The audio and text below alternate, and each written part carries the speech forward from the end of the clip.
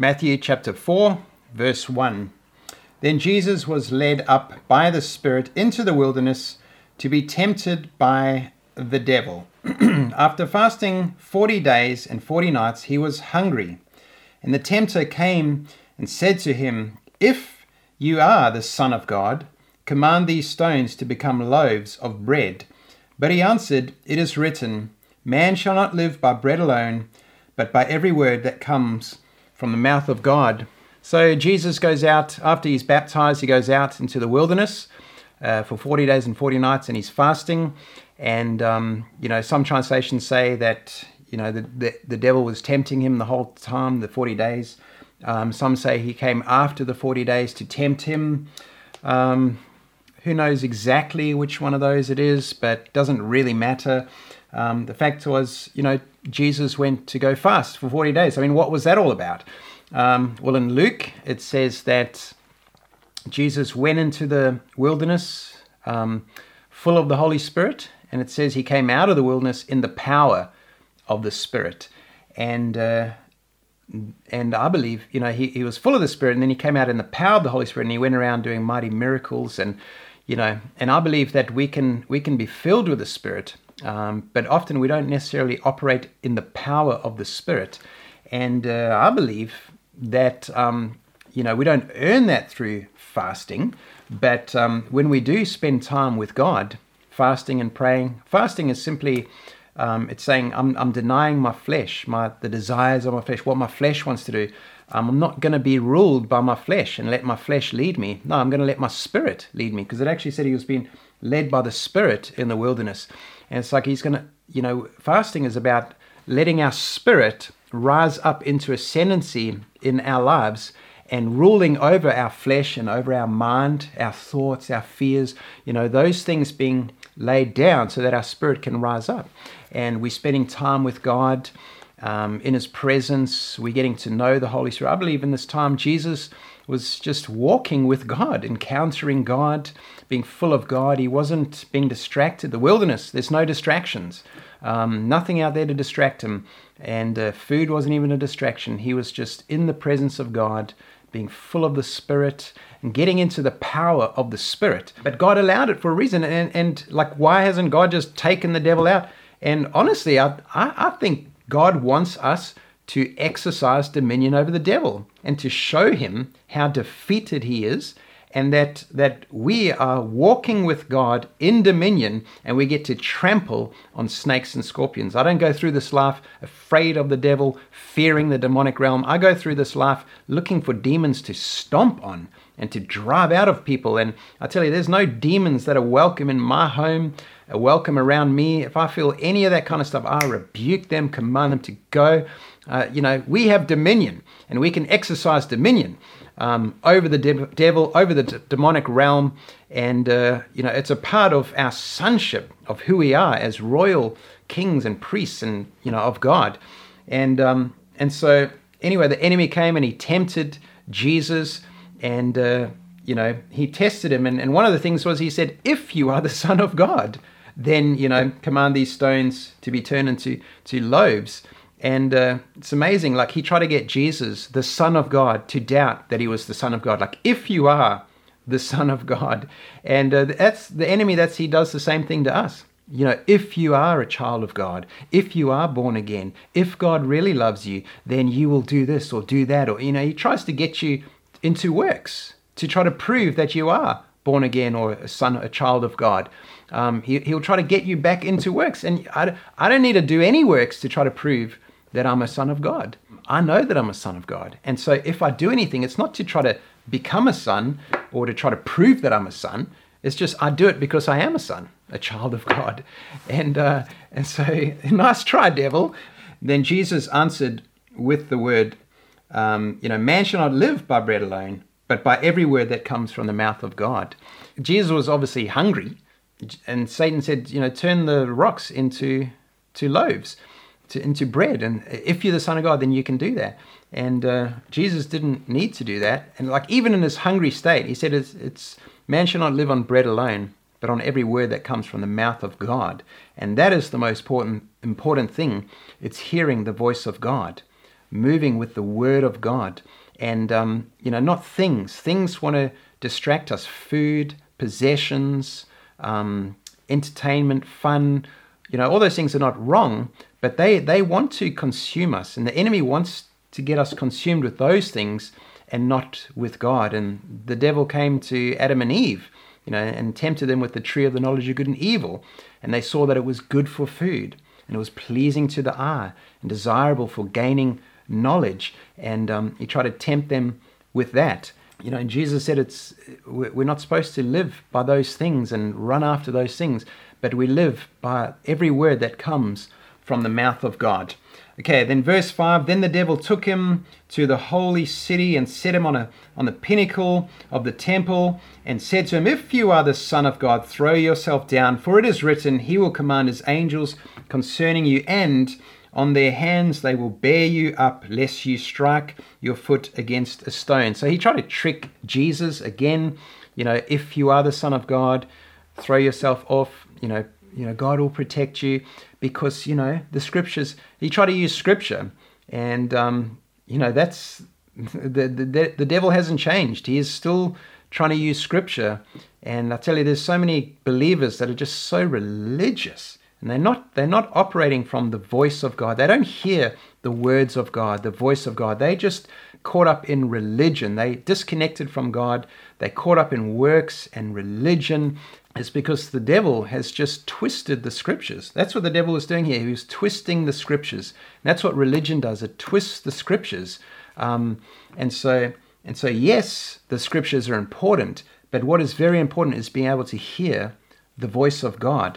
And these scriptures are inspired by the Holy Spirit. They're inspired by the breath of God, the voice of God. And so it's not just about knowing the text. Okay, the text isn't going to save you. If Jesus jumped off the pinnacle and said, yes, the scriptures, that's not going to save him. It's knowing the voice of God. And a part of knowing the Spirit, is knowing how to actually interpret the scriptures. And so when you hear scriptures that are twisted and out of context, like the Spirit within you will help you to discern, the voice of God will actually help you to discern what is the truth and what is a lie. And sometimes Christians or even, preachers will preach certain things from the pulpit and it will sound so right. And it's the scripture. How can it be wrong? But it's like it's twisted. It's out of context. It's only half the truth. And that's the thing, like, the devil doesn't hide behind full-blown lies. He hides behind half-truth. Okay, he hides his deception behind half-truth and behind scripture out of context, so that when you try to attack it, it seems like you're attacking scripture, which is very deceptive. And so for us, it's not just about knowing the scriptures. It's about knowing the voice of God. And walking with God, knowing the Holy Spirit. The Bible says that we actually don't need anyone to teach us the truth, because we have a Spirit in us. The anointing in us teaches us the truth, leads us into truth. And it's a discernment. We discern in our spirit what is truth, what is lies, what is right, what is wrong. We can discern between spirits. And many times I've listened to preaching, and the person preaching, they're saying all the right things, but it's coming from the wrong spirit. And it's not coming from the Spirit of grace. It's not coming from the Spirit of God. It's coming from either from the demonic realm. It's coming from their own human psyche. It's coming from their religion, twisted ideas, whatever. At the end of the day, we need to just walk with the Spirit. That's what Jesus was doing. He was learning how to walk with the Spirit in the wilderness, fasting. Jesus said to him, again it is written, you shall not put the Lord your God to the test. So Jesus answered with the scripture as well. Verse 8, again the devil took him to a very high mountain and showed him all the kingdoms of the world and their glory. And he said to him, all these I will give you if you will fall down and worship me. Then Jesus said to him, begone, Satan, for it is, he's like had enough of him. Just get out of here. Who do you think you are? You're going to give me the kingdoms of the world? Don't you know who I am? I am the King of kings. All these kingdoms are mine. You just think that they're yours. But, the devil thought he had gained the kingdoms of the world through Adam, through the fall of Adam. Adam had dominion, and then he sinned and he fell, and it's like he surrendered that dominion to the devil. And so the devil thinks he's got dominion, but Jesus actually is the one who has dominion. And at the cross, Satan fell like lightning. He was disarmed, defeated. And so he doesn't have dominion. He actually doesn't have true, legitimate authority. He has illegal authority, borrowed authority. He's actually a defeated enemy. Jesus, in Matthew 28, Jesus said, all authority in heaven and earth has been given to me. Therefore, go and make disciples. And so Jesus actually has all authority. And so the devil tried to get Jesus to fall down and worship him. And that was just useless and pathetic. Jesus is the King of Kings. And he just had enough of tolerating. He just said, be gone, Satan. And, we can do that. Enemy comes at us. He's quoting scripture, religion, lies coming at us. All these scriptures. And you don't just have to tolerate it and just take it and just daily, just all the time. No, sometimes you just need to stand up and say, Satan, get out of here in Jesus' name. I rebuke you. I command you to go. I know the truth. I know the word of God. The word says, for it is written, you shall worship the Lord your God, and him only shall you serve. And so that's the truth. You don't bow down and worship Satan. You worship God, and only him shall you serve. Verse 11, then the devil left him, and behold, angels came and were ministering to him. Some translations say the devil left for a more opportune time. It's like he didn't find an opportunity there with Jesus. And actually, he never found an opportunity with Jesus. Jesus never gave him any opportunities because Jesus walked in his dominion. And you and I, we can walk in dominion. We don't have to give the enemy any opportunities. He doesn't have authority in our life. And through the cross, Jesus closed every door, broke every curse, generational curse. All that stuff is broken at the cross, ended at the cross. It is finished. And when we're in Christ, we're in the kingdom. We come out of the dominion of darkness and come into the kingdom of Jesus Christ. And so the devil's got no authority and power in our life, but he'll look for opportunities. He'll look for vulnerabilities. And, if we're in unbelief and we're in doubt, if we're in fear, he'll exploit our fears, our doubt, our unbelief. If we're messing around in sin and this kind of thing, he will use those as opportunities to bring more of that stuff in our life, try to take us deeper and deeper into darkness and away from God. And so I love the fact Jesus just said, be gone.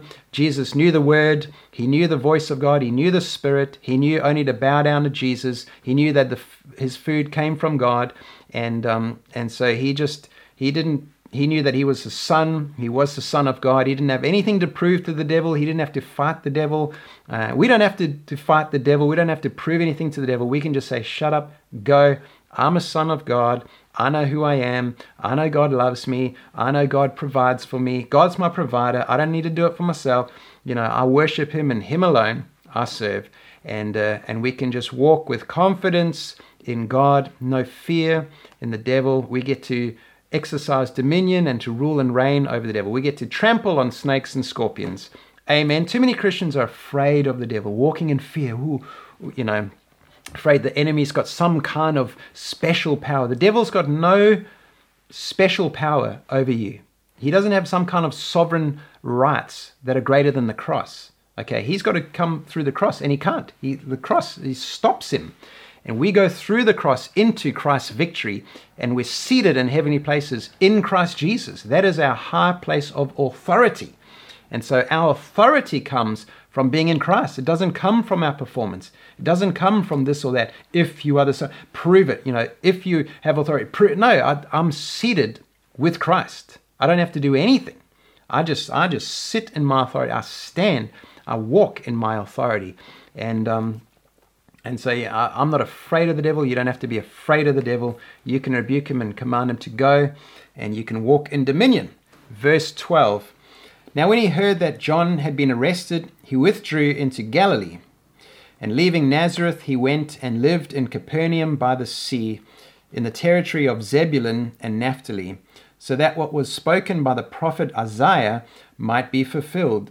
The land of Zebulun and the land of Naphtali, the way of the sea beyond the Jordan, Galilee of the Gentiles, the people dwelling in darkness have seen a great light, and for those dwelling in the region and shadow of death, on them a light has dawned." So Jesus went to go live in his new hometown, Capernaum. That was in Galilee. Galilee was in the north, and Jerusalem and Judea, that was in the south. People in the south, Jerusalem, Judea, they consider themselves more pure than the people in the north. The north, people from Galilee had an accent, and that is because a lot of them were exiled from there and carried to the east, and they were replaced. They'd sent foreigners to come and take over their lands and houses and that. And so after many, many years, the people of Galilee were kind of a mixture of Jews and foreigners, and had mixed. A lot of them were Jewish. They'd become Jewish, converted to Judaism. But the people from the south considered the people in the north not to be that pure. And so kind of looked down on them a little bit. Anyway, Jesus went to go and live amongst them near the Sea of Galilee, and in a place called Capernaum. Verse 17, "From that time Jesus began to preach, saying, 'Repent, for the kingdom of heaven is at hand.'" So he wasn't saying, "Come to me and confess all your sins." He was saying, repent, change your mind, change your thinking, shift your thinking from works and from Moses and from law, and shift your thinking, change your thinking to faith, receiving me, Christ, as the Messiah, putting your faith in me. Why? Because the kingdom is at hand. Under Moses, under the law, under works, you couldn't gain access to the kingdom. It was out of reach. When you died, you went down. You didn't go into the kingdom. You went down and had to await for the coming Messiah. But now that Messiah is here, and through Christ, through the Messiah, you can be born again and enter into the kingdom. And so now it's time to transition your thinking out of works, out of Moses, and into faith, into grace, and into Christ. Repent, for the kingdom is at hand. It is here. It is within reach. And we know all you have to do to enter the kingdom is to believe in Jesus and be born again, and you'll enter the kingdom. All right, so that was his message. A lot of people say, no, he went around preaching, repent, confess all your sins. And that's just religion, thinking that we can save ourselves by our confession, confessing all your sins. You can't remember all the sins you've committed. If our salvation was contingent on our confession, we'd all be lost, okay? A confession of our sins, we'd all be lost. Our confession is Christ. We put our faith on Christ, we confess him. We acknowledge that we're sinners. Yes, I'm a sinner and I need a savior. Christ is that savior. I receive him as savior. Thank God, he saves me from my sins. He gives me eternal life. And I repent. I repent from trying to save myself from my dead works. I repent and I turn and I put my faith in Jesus. Amen. Verse 18. While walking by the Sea of Galilee, he saw two brothers, Simon, who is called Peter, and Andrew, his brother, casting a net into the sea, for they were fishermen. So this is actually in the second year of Jesus' ministry. He didn't take on disciples straight away, but into his second year, he started to take on the disciples. And so he sees Andrew and these guys, and they're fishing on the Sea of Galilee. And he said to them, verse 19, "Follow me, and I will make you fishers of men." Immediately they left their nets and followed him. That's wonderful. They obviously recognized that Jesus was the Christ. I mean, they were willing to leave their livelihood, their business, their job, their income. They just left it all right there and then. Just dropped everything and just followed Jesus. And that's awesome. That's total surrender. I love that. That's what we're called to do. When Jesus says, "Follow me," we're just ready to surrender everything and follow him. And so they did that. I also like this from a point of, people being in full-time ministry. Not that you have to be in full-time ministry. You can be a tent maker missionary, in ministry, and you work, you have a job and you work on the side, you run business, work whatever, earn an income and do ministry sort of part-time. But there is also a place for full-time ministry. There's some people that say, like, no, that you shouldn't be full-time in ministry. You don't need to be full-time. You should still work a job. And I just love the fact that these disciples, they left their full-time jobs and they went and they followed Jesus full-time. And then he trained them, he raised them up as apostles, and they became the leaders of the first church and went and preached the gospel full-time in ministry, doing that.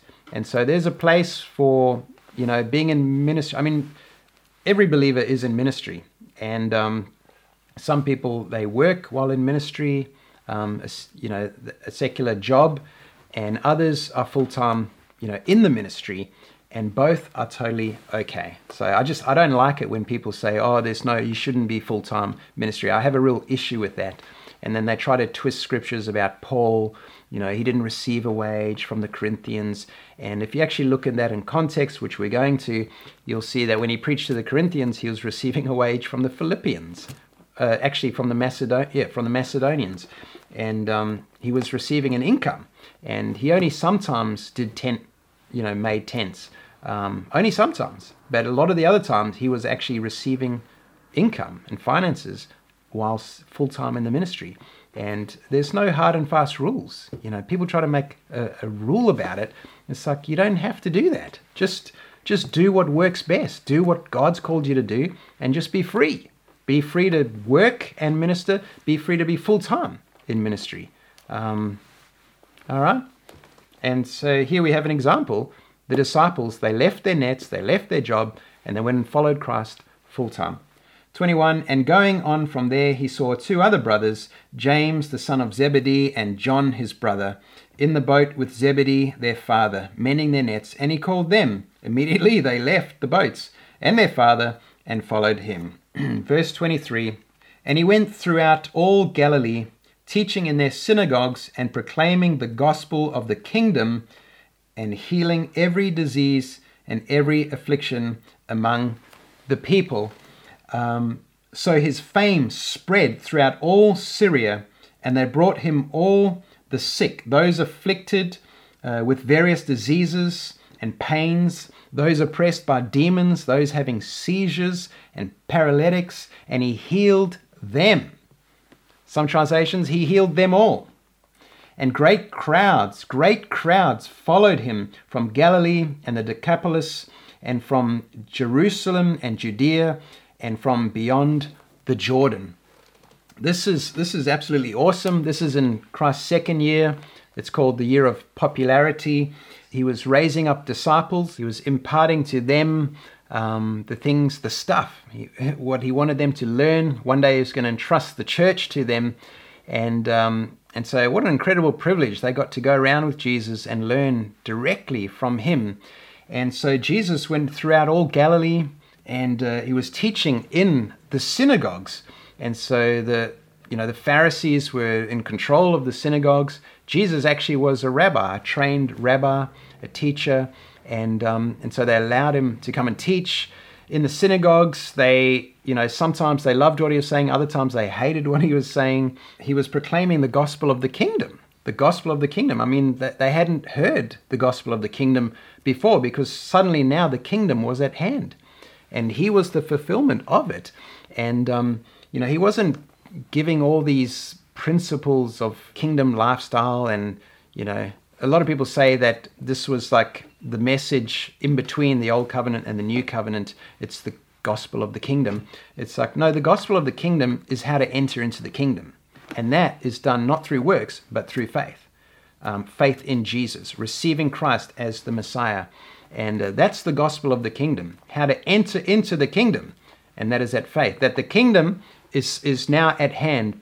It's reachable. You can enter the kingdom. How? Through receiving the king of that kingdom, who is Jesus, the Messiah, and putting your faith in him. Now, yes, the kingdom has its own culture. There is a kingdom culture. But that is not that message. The gospel of the kingdom is not different from the new covenant. It is the new covenant. It's the message of grace, that it comes through Christ. Okay, entering the kingdom comes through Christ. The gospel of the kingdom is the message of Jesus, that he's the king of the kingdom, and that through him we enter into the kingdom. And I just love the fact that he went around healing every disease. I mean, it describes all the different diseases, and he just healed them all. And the wonderful thing about that is it reveals that it was God's will to heal. And a lot of people have issues and they struggle with this whole concept of healing. Jesus came to reveal the will of God. It wasn't to make people sick. It wasn't to put sickness on people. Jesus came and he took sickness off people. Some people believe that God makes you sick because he's wanting to teach you something. Well, Jesus, didn't show that to be true. Jesus, if that's the case, then Jesus was contradicting the will of God, by taking the sickness off.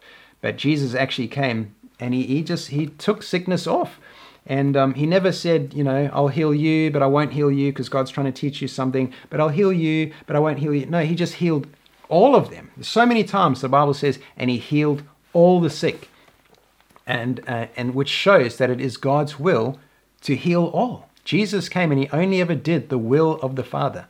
And I think it's awesome. We need to just surrender to that, not try to fight it. And we don't base our theology on our experience. Well, I prayed for someone and they didn't get healed, so obviously it's not God's will to heal them. No, we base our doctrine and our theology on the Word of God, not our experience. Okay, the disciples tried to heal the demonized boy, and they couldn't. And then Jesus came. They brought the boy to Jesus, and the father said, "Oh, we tried to heal him, but your disciples, they couldn't." And Jesus said, "Oh, unbelieving generation, bring the boy here," and he healed him. And the disciples came later, "Why couldn't we heal him?" He said, "Because you don't have enough faith." And so the first step to healing is to realize the problem is never with God. The problem is with man, okay? And Jesus had no problem saying, you didn't have enough faith. Because you didn't have, why didn't we get healed? Because you didn't have enough faith. And oh no, that's offensive to tell people that, that just hurts people's feelings. Jesus didn't care about people's feelings. He cared about the truth. I mean, he loves people and he does care about feelings, but he also cared about the truth. And sometimes our experiences that have formed our theology have created strongholds and lies and traditions in our mind that actually nullify and block the power of God. And we have to have those things blasted and blown out of our mind. And sometimes that's what Jesus did. He had to come with truth and blast it out of people's minds. The problem is never with God. The problem is always somehow with human beings, with us. And maybe we don't believe. We don't have faith. And Jesus said, if you pray and you have faith, you'll receive what you prayed for. You'll be able to say to this mountain, be uplifted. And whatever you pray for in faith, you will receive. But a double-minded man, unbelieving, doesn't have what he prays for. And so at the end of the day, it comes down to faith, trusting in God. And the thing is, we can trust in God because he's revealed his will. And his will is to heal. And so if you didn't believe it's God's will to heal, then you can't have faith. Okay? If you just think, oh no, he heals some, he doesn't heal others, then you can never have faith. You just can pray, oh, I hope I get healed. But you can't actually have faith to be healed. But if you know absolutely, unequivocally, without a doubt, it is God's will to heal anyone, anywhere, anytime.